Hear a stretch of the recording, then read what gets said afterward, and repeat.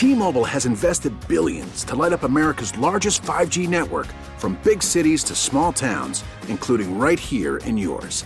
And great coverage is just the beginning. Right now, families and small businesses can save up to 20% versus AT&T and Verizon when they switch. Visit your local T-Mobile store today.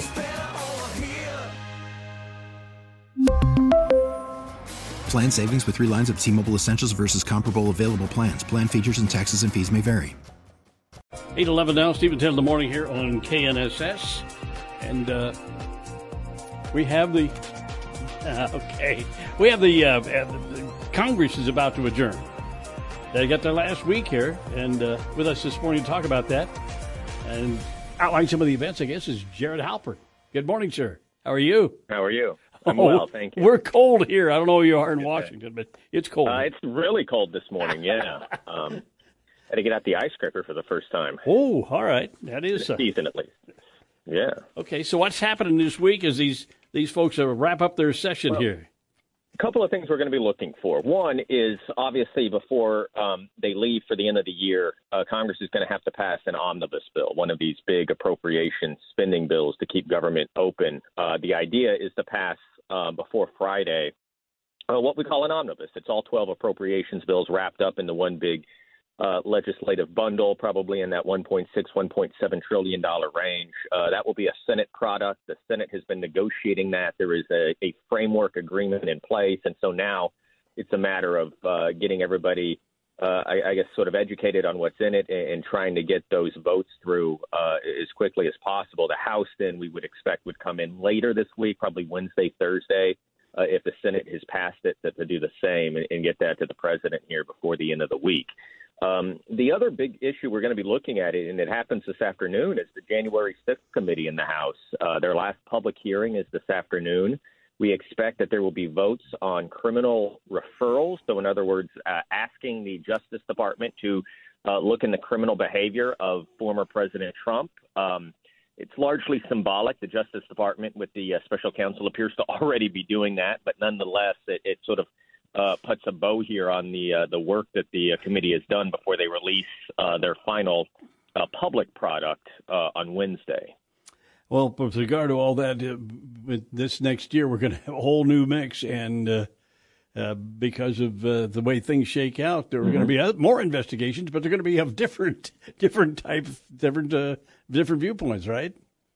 Yeah, no, listen, I think both the House and the Senate are going to flex some subpoena power, right? That's sort of the beauty of having the majority in Congress. And Republicans in the House have made clear that they want investigations into, the DHS secretary and the business dealings of Hunter Biden, into the decisions that were made as it relates to the COVID pandemic and Dr. Fauci. And so those are definitely going to move forward. But keep in mind that the Senate now has 51 Democrats. And why that is important, instead of just 50 as it has been for 2 years, is that gives subpoena power now to Democrats in the Senate. And so there would be an opportunity for some of these Senate committees to pick up where the House committees over the last 2 years have been working on. And so I do think that in the absence of sort of a kumbaya moment here between the two parties, you're going to see an awful lot of investigations both in the Senate and the House. There's certain issues that we get a lot. They just draw a lot of media attention, and it's usually the ones that are so contentious between the parties. But yeah, isn't we really? There's a lot of business. A lot of business gets done below the radar, just by people cooperating and getting along there in the House. And I think you've seen a lot of that this year, right? I mean, look at what was done with the infrastructure bill. Look at what was done with CHIPS, that semiconductor funding, and even something that has been as tough to thread the needle on politically is gun control, trying to respond to what happened in Uvalde, Texas. And you saw Republicans and Democrats in the Senate come together, pass something that neither side would have wanted to do on their own, but nonetheless, legislation that addresses mental health, that addresses some school funding issues, school security issues. Again, things that in a is toxic an environment as this sometimes feels that it is, wouldn't get done, which lends, I think, to your point that there is still an awful lot of cooperation that is happening. Just doesn't always get as much attention as some of the more contentious issues.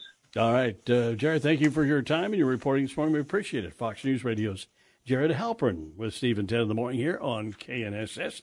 And we check in with our Fox News correspondents from time to time and just to get a little more information about what's going on. You know, Santa can't always make his way through the chimney during the holiday season, instead opting to leave presents on the porch.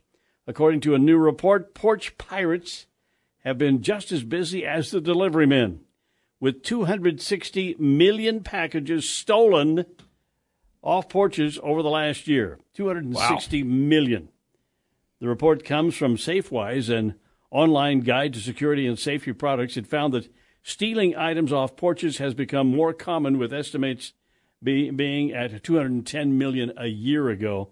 And if you want more information on that story, check out our webpage, knssradio.com. We've got some more information there on that. Of course, you know what else is also getting more and more common out there? Those security cameras, you know, the Ring doorbell cameras and the different wireless cameras you can get to hook up to your home. So, well, I don't know. And it's nothing could be more aggravating than somebody stealing something off your front porch. But right, yeah, it happens a lot, as we know. Winding up with a nice picture of somebody's face who's doing it's also, you know, a little rewarding, I suppose.